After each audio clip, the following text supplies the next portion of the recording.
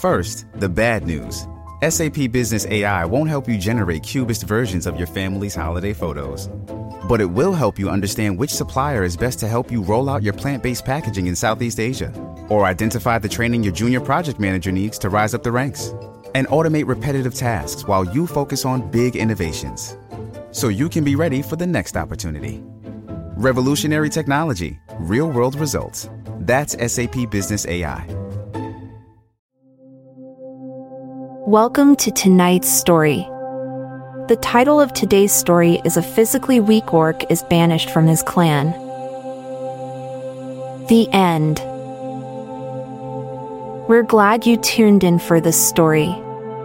Keep yourself updated by subscribing to our podcast. This is Amalia Dupre from This Podcast Will Make You Sleep, saying good night and sweet dreams.